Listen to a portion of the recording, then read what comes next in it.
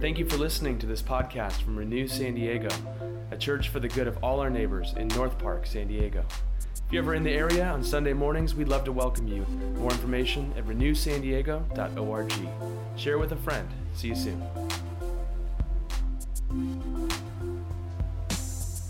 The scripture reading this morning comes from the Gospel of Luke, chapter 1.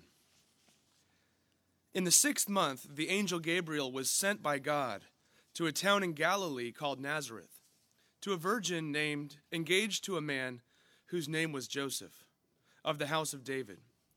The virgin's name was Mary. And he came to her and said, "Greetings, favored one, the Lord is with you." But she was much perplexed by his words and pondered what sort of greeting this might be. The angel said to her, "Do not be afraid, Mary, for you have found favor with God. And now you will conceive in your womb and bear a son, and you will name him Jesus. He will be great and will be called the Son of the Most High. And the Lord God will give to him the throne of his ancestor David. He will reign over the house of Jacob forever, and of his kingdom there will be no end." Mary said to the angel, "How can this be, since I'm a virgin?" The angel said to her, "The Holy Spirit will come upon you, and the power of the Most High will overshadow you. Therefore, the child to be born will be holy. He will be called Son of God. And now, your relative Elizabeth, in her old age, has also conceived a son. And this is the 6th month of her of whom it was said to be barren. For nothing will be impossible with God." Then Mary said, "Here am I, the servant of the Lord. Let it be with me according to your word." Then the angel departed from her. The word of the Lord. Thanks be to God. Let's take a moment now for silent reflection.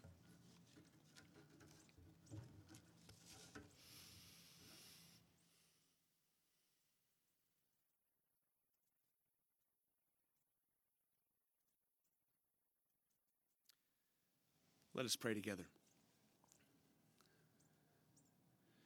Gracious God, we pray now, in this very moment, perhaps the most silent and still we've been all week, a moment where the seemingly 10-second news cycle just swirls around us and bombards us with news and stories and ads and images, a season that encourages us to ramp things up and do more, buy more, want more. We fill our lives with so many things, and yet we're still hungry, we're still thirsty, we're exhausted. However we come to this moment, help us to see that each of us has more in common with one another than we realize. On one hand, each of us is beautiful and created in your image and likeness, bearing the dignity of the God who created us. And none of us has it all together. Each of us is a beautiful mess. Help us to trust that you see us in all of our complexity and contradiction, and you love us. Your response is to give yourself to us in the person and work of your Son, Jesus Christ. And so teach us now by the power of your Holy Spirit in a way that our lives would be transformed and this world would be renewed. We pray all these things in the name of the Father, the Son, and the Holy Spirit. Amen. Well, friends, the day after Thanksgiving, I woke up early. I couldn't sleep any longer. The sun was out. It was coming through the curtains, and I woke up and I got my son Levi and said, "Hey, it's the day after Thanksgiving. Do you know what would make Mom so happy? If we got down all the Christmas decorations." And so I lifted Levi up into the attic, and he strongly and dutifully passed me all the bins. And let me tell you, I think our Christmas lights multiplied over the past year. We ended up with 2 bins of Christmas lights, which you kind of want to use no strand unused. And so I proceeded to spend the next 48 hours on and off, just covering our house with lights with Florence, and we'd step back and look and go, no, it needs a tree coming from the top window down with lights like the SeaWorld Tower has. The 2 blow-ups that we have, the Christmas tree and the little penguin, that's not enough. It needs a nutcracker and a Rudolph the Red-Nosed Reindeer as well. And so now our whole front yard can be seen from space. apparently the Christmas spirit was kind of contagious on our street because two neighbors a ways down actually got up in the palm trees on their respective side of the street and put a metal cable across with Christmas lights now. And the great ironic, beautiful part of that is one neighbor has what I will just call a shrine to one of the presidential candidates on his front yard. And the other neighbor could equally, express the exact opposite viewpoint. And it was the Christmas spirit that united and joined these two households together. So I was talking to my other neighbor, Mike, yesterday. I said, it seems to me like everyone's getting more into the Christmas spirit deeper and earlier than I can ever remember. And he agreed. I don't know if that's your experience. I see a lot of heads nodding yes. I said, why do you think that is? And he said, well, maybe it's because everyone's slowing down. We have less to do, and so we're actually slowing down and sinking into the very present moment that we have. And I offered, maybe it's because people really want hope, and this season brings hope. And possibly this season also brings a sense of connection to a bigger story that we actually are, not as is cliche now to say we're all in this together, but actually we belong to one another and we're all part of the same story. I think the answer is probably D, all of the above. The season has begun. Now the question is, what is Christmas really about? And the wisdom of the church over centuries gives us 4 weeks to ask that question. Not just one day on December 25th, but actually 4 Sundays before Christmas called Advent, where we remember the coming of Christ, where we contemplate it and ponder it and work it deep into the dough of our souls so that it can actually rise and become something beautiful and nourishing. Advent means coming. On one hand, it's a time for us to look back, to remember that God became man. As one theologian said, God became one of us so that we might become one with God. And it's a time to look forward in that great arc of the story of God's love, that Christ was born, lived, was crucified, died, ascended into heaven, and one day he will thread the loop and return to set all things right, to make all things new, to wipe every tear from every eye as we remember at this meal every Sunday. And so Advent is a time to look back and remember the coming of Christ, and it's a time to look forward and anticipate him coming again.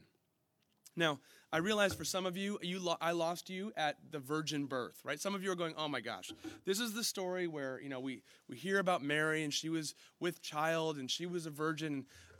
This is exact proof that science and faith are incompatible. Please, this is the stuff of mythology and Bronze Age philosophy. How am I supposed to believe a thing like this? And let me just say to you, first of all, I hear you, okay? I'm with you on that. At the same time, I would submit to you that all scholars who study this passage agree that there was no story like this in Jesus' day. And many of them would say, this is the kind of stuff you would not include in your story if you wanted to have a lot of people believe it, unless it actually happened. If you wanted to make up a story, if you wanted to invent a religion, it would not look like this. And still, I would also share with you a quote from Madeleine L'Engle, the theologian and author who wrote, "The virgin birth is far less mind-boggling than the power of all creation, stooping so low as to become one with us." See, the real issue is not talking about the virgin's womb. It's talking about the virgin's faith. Look at Mary's statement in verse 38. "Here I am, a servant of the Lord. Let it be with me according to your word." A picture of faith, an illustration of trust. The question is, how do you get to a place like that where you can say, God is good, God is for me, God is with me. God, you can do anything you want with my life. Here I am, a servant of the Lord. Do as you want with me. How can you do that? Here's what I'd submit. If the Christmas story is true, if the Christian worldview is true, that God created the world, loves the world, enters into the story himself to save and restore and redeem and rescue, then the most rational thing for you and me to do is to get as deep into that story as possible, to give ourselves completely to him. In other words, you will never entrust your life to God until you can see how good God is to you, how much God loves you, and to what depth and degree God would go to rescue you. But once you see that, why would you wait another second? So how do you become that kind of person? Let's break it down into understanding the King of grace, the King of glory, and a king that commends a response. First, he's a king of grace. The angel comes on behalf of God and says, hello, Mary, verse 28. And he came to her and said, greetings, favored one, the Lord is with you. A three-part salutation. Greetings, and then the title, favored one, and then the reason. See, greetings, favored one, not because you have done such a good job at organizing your life. It's not greetings, favored one, because you are the best looking person in your class. It's not greetings, favored one, because you finally worked your way up the corporate ladder and got that promotion. Greetings, favored one, and then the reason, because the Lord is with you. You are favored simply because the God of all creation knows your name and calls you his own. See, this causes her to redefine her identity, her circumstances, and her purpose. And it will do the same for you and me. See, it redefines, God's grace redefines Mary's identity. See, she's a young girl in a patriarchal society where power exists with the older men. She is from Nazareth, which is out in the boonies, not the place of cultural sophistication or commerce or wealth or education or industry. She's from Nowheresville. She is a powerless girl from a powerless place. And because God's presence is with her, she can call herself favored one. From the beginning, Mary is getting a full taste of the gospel she will carry into this world. But during this Advent season, it asks you and me, where do you find favor? When you think about your life, what are the details that help you feel like you matter? What are the ways you convince yourself that you belong? Or maybe you're having a hard time convincing yourself of that at all. See, even some of the best things in life, the best relationships, the best friendships, the best marriages, as good and wonderful as they are, at some point, someone's going to let the other down, right? Love does not mean never having to say you're sorry. Love means knowing how to say sorry quickly and mean it. The best things in life cannot always be there for us. Maybe they were meant to suggest the real thing, that you were built and designed to be fully known and fully loved. Unmerited favor. What would be different if you heard that voice?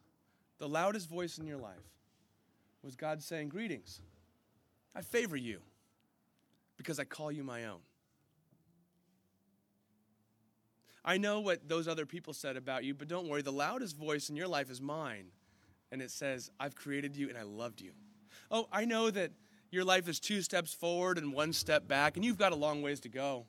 But the loudest voice says, I'm with you, and I'll be with you on the entire journey, and I'm making you new even now. Greetings, favored one, because I'm with you. You see, that's the story of Christmas. God telling the world, greetings, favored one, because I'm with you. It redefines your identity altogether. It also redefines your circumstances. Because Mary was not only a young, poor girl from Nowheresville, she's also about to become a single mother. She's about to face a serious trial in a land and a culture in which that was deep taboo, in which there's going to be questions swirling about her when she walks down the street. Questions swirling about her that will make people cross the street to be away from her. Questions that could alienate her from her family. And very much we see that it's tempting to alienate her from her fiancé, Joseph. She is about to be a person who's going to feel very alone in this world. And she needs to hear, the Lord is with you. See, throughout Scripture, this is one of the messages that God gives most often to his people. All the way back in the Old Testament, when Joshua is about to go on this great quest, God says, be bold and courageous. Do not fear, for the Lord your God is with you wherever you go. Jesus, when he's risen from the dead, and he meets his followers who are astonished and bewildered, he meets them and says, all power and authority on heaven and earth has been given to me, and I'm with you always, even to the end of the age. Later, when the Apostle Paul will write to an early urban church in Rome, he says, God will work all things together for good for those who stay connected to God. So the question is, how do you interpret crisis in your life? How do you deal with disappointment? The year 2020 has given us a crash course, and it's a great lens and laboratory to see how do you deal with disappointment. Do you have a worldview that can support you in the face of despair? Advent reminds us that you can deal with any disappointment, that you can face any despair. You don't need to minimize it, and you don't need to medicate it.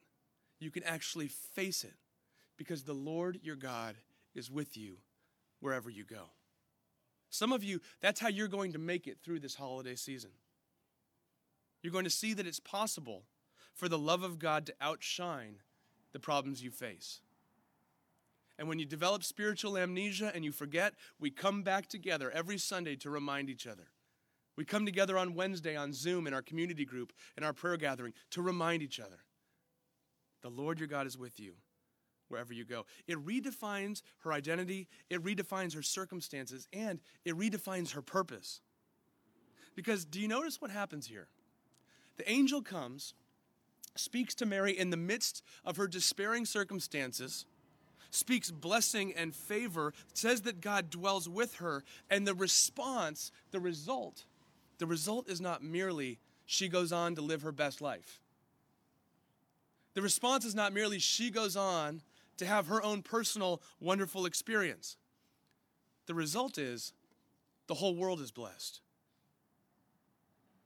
This child to be born to Mary will be called Jesus, whose name translates to God saves. God is salvation. And his kingdom will have no end. And the result is not just Mary has a great life, but God will rescue the world. In other words, this echoes the early promise that God made to Abraham. I will bless you, and through you all the nations will be blessed. This becomes the pattern for the Christian life.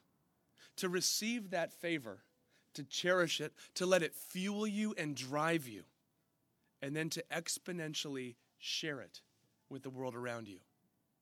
It's one thing to love the world in general. It's quite another thing to love the person that lives next to you, or love the person that lives with you, or to love yourself.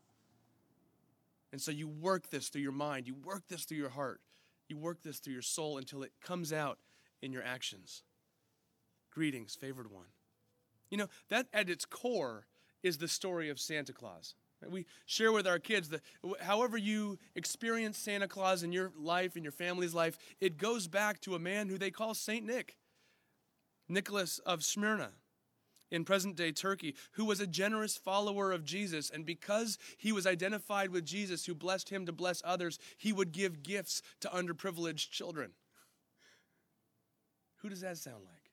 Someone who understands, greetings, favored one. The Lord is with you. And then lives it out. Seeing that God had given him so much and then giving to others. What does that look like in your life this Christmas?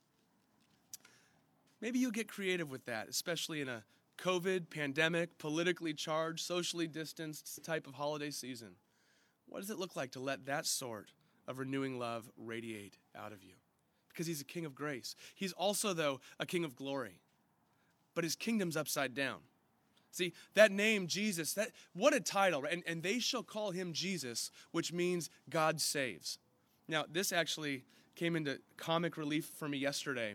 I was at the market just down the road buying some final details, groceries for our Know Your Neighbor gathering here. And the line for the checkout counter was so long. And someone came over the speaker and said, "Can I have Jesus please come to number 5?" And immediately this man named Jesus who works there comes to it, and the man behind me, wearing this long line, goes, "Oh, thank you, Jesus."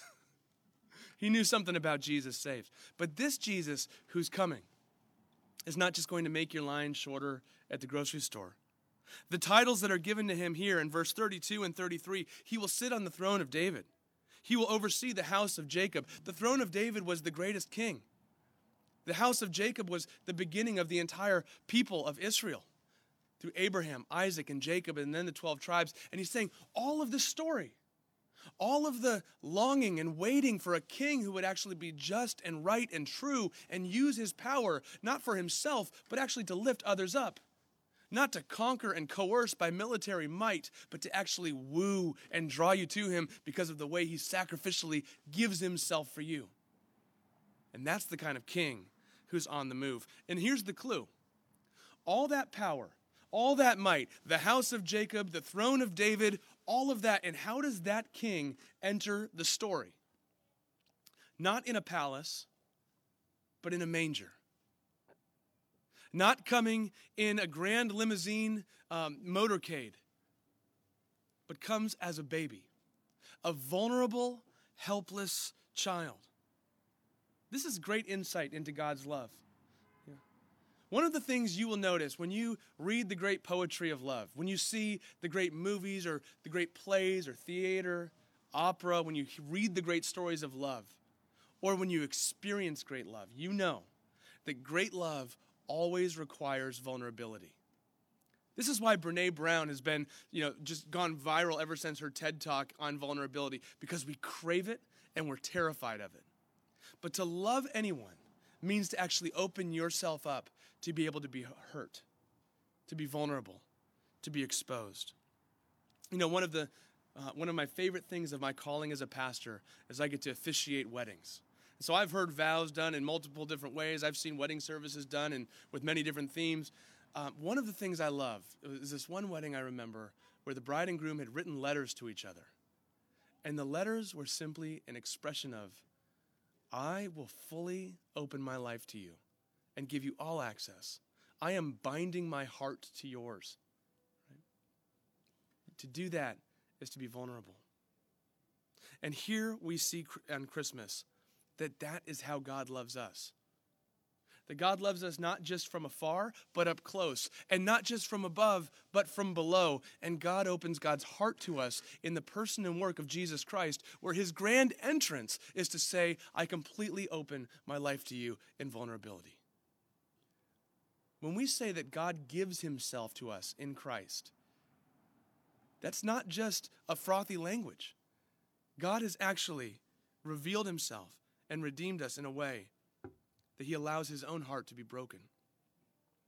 The glorious God of heaven became a baby. You cannot get more vulnerable than that. Open himself up to us. Why? So that you might know him. So that you might be in relationship with him. So that you might be made right with him. And here's the point. The great king comes downward to us. He comes to us. Why does this make any difference? Because the question is, when you think of God, do you primarily think it's about the things that you need to do to get up to God, or about God coming to you?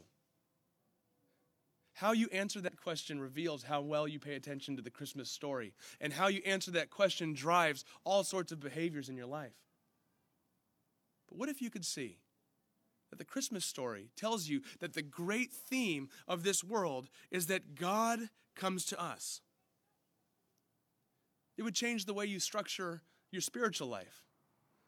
Instead of needing to do more in order to earn God's acceptance, to hopefully at the end of your life you can say, well, the things I've done good outweigh the things that I've done bad. Friends, that is a hamster wheel of exhaustion, and it's the wrong hamster wheel. Instead, he says, why don't you come and run with me? Because I'm already in your life. I'm already here. I'm already closer to you than the air you breathe. And so walk with me. Open yourself up. Maybe over this next 4 weeks, it's a great training ground for you to think of how you're going to open yourself more spiritually to what God wants to do in your life. I received a phone call from a friend who's been joining in church online who doesn't live in this city. And this week, part of what we're doing together is simply praying to God to ask, what would you do in our lives? How would you direct me to follow you more?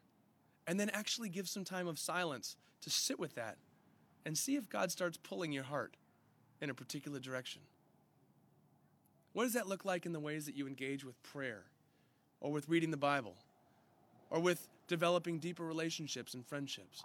I mean, that's why we continue the prayer group at noon on Zoom on Wednesdays. That's why we continue our community group. These are all practices for us to grow in connection with God and with each other. But in a backwards way, you will actually pursue God with more passion, more perseverance, more tenacity when you primarily understand that He is the one coming to you. Now, how do we do this? We see that the King comes to you with grace that redefines your identity, redefines your circumstances, reframes your purpose. God comes to you with glory, but not glory that's power hungry from the top, but it's power to serve. He's also a king that commends a response. And Mary gives us a picture of realistic response to God in your life. Okay? The first thing you see here is authentic doubt. Now, some of you think that because you have doubts, because you have questions, because maybe you think Jesus is good, but you don't understand this part of the Christian faith, or this part of the Bible, or this part of the Christian story, and you think that disqualifies you from coming close to God. I want you to see that God honors and delights in and entertains authentic doubt. See, here's Mary receiving huge news. Right? Christianity makes a tremendous claim that the God of the universe became a little baby born in a manger, a human being whose death on a cross and empty tomb of a resurrection has actually done something in human history that has changed everything for all time. That He's actually making all things new. If you can hear all of that and just go, yeah, of course, right?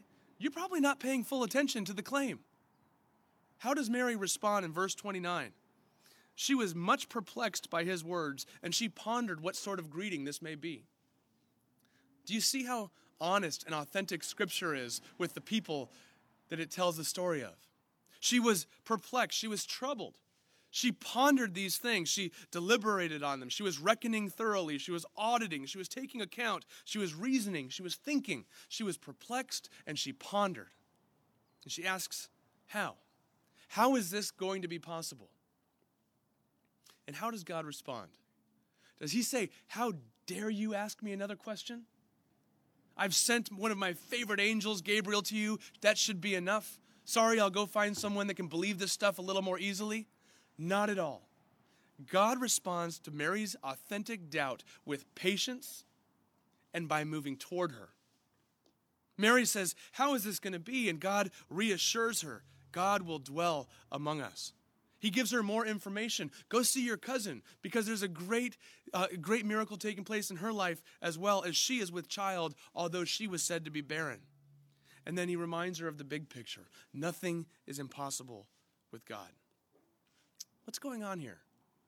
We are listening in on an authentic conversation of what it looks like to wrestle with the God of grace.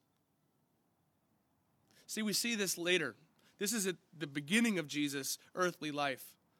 But later on in Matthew chapter 28, when Jesus has been crucified publicly, 3 days later, some of them went to the tomb and found it to be empty. And then there was a message to all of His friends, the disciples, to go and to meet Him on this particular hill. And it says when they got there, when they saw the risen Christ, when they saw Him, they worshiped Him. But some of them doubted. Don't you love that? After years of listening to Jesus, of seeing Him heal people, some of them had been healed themselves, of hearing His teaching, of seeing His character. They see Him in the flesh and they doubt. See, it's 2 steps forward and 1 step back with them and with you and with me.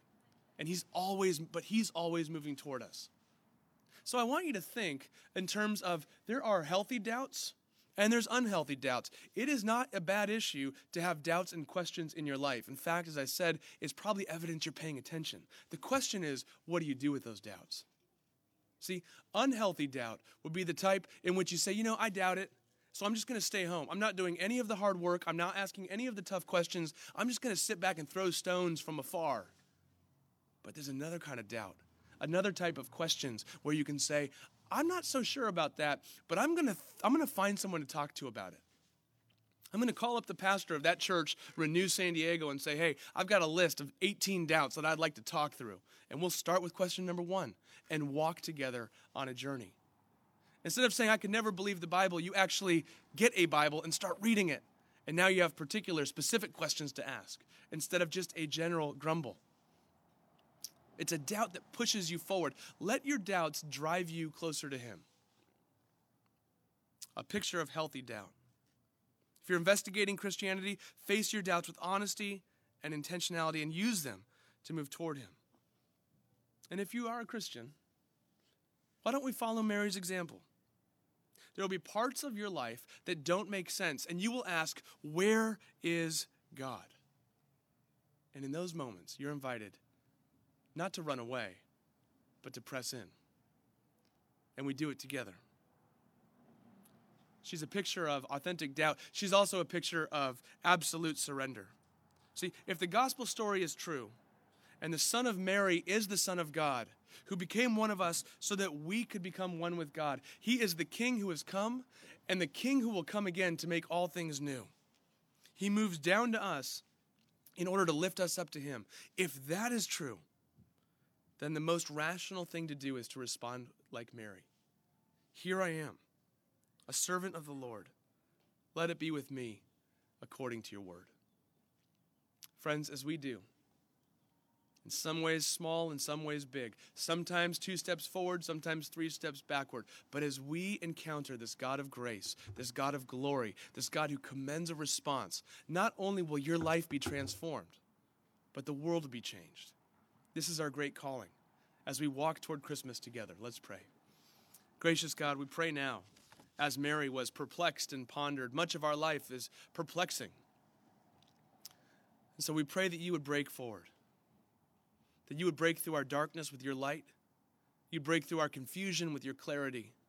You would break through our hard hearts that are cynical and skeptical and melt them with the magma of your love.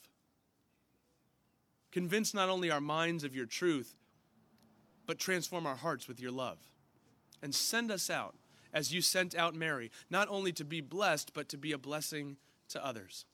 We pray this for ourselves, for our community, for our families, our neighbors, our colleagues, for our city and our world. In the name of the Father, the Son, and the Holy Spirit. Amen.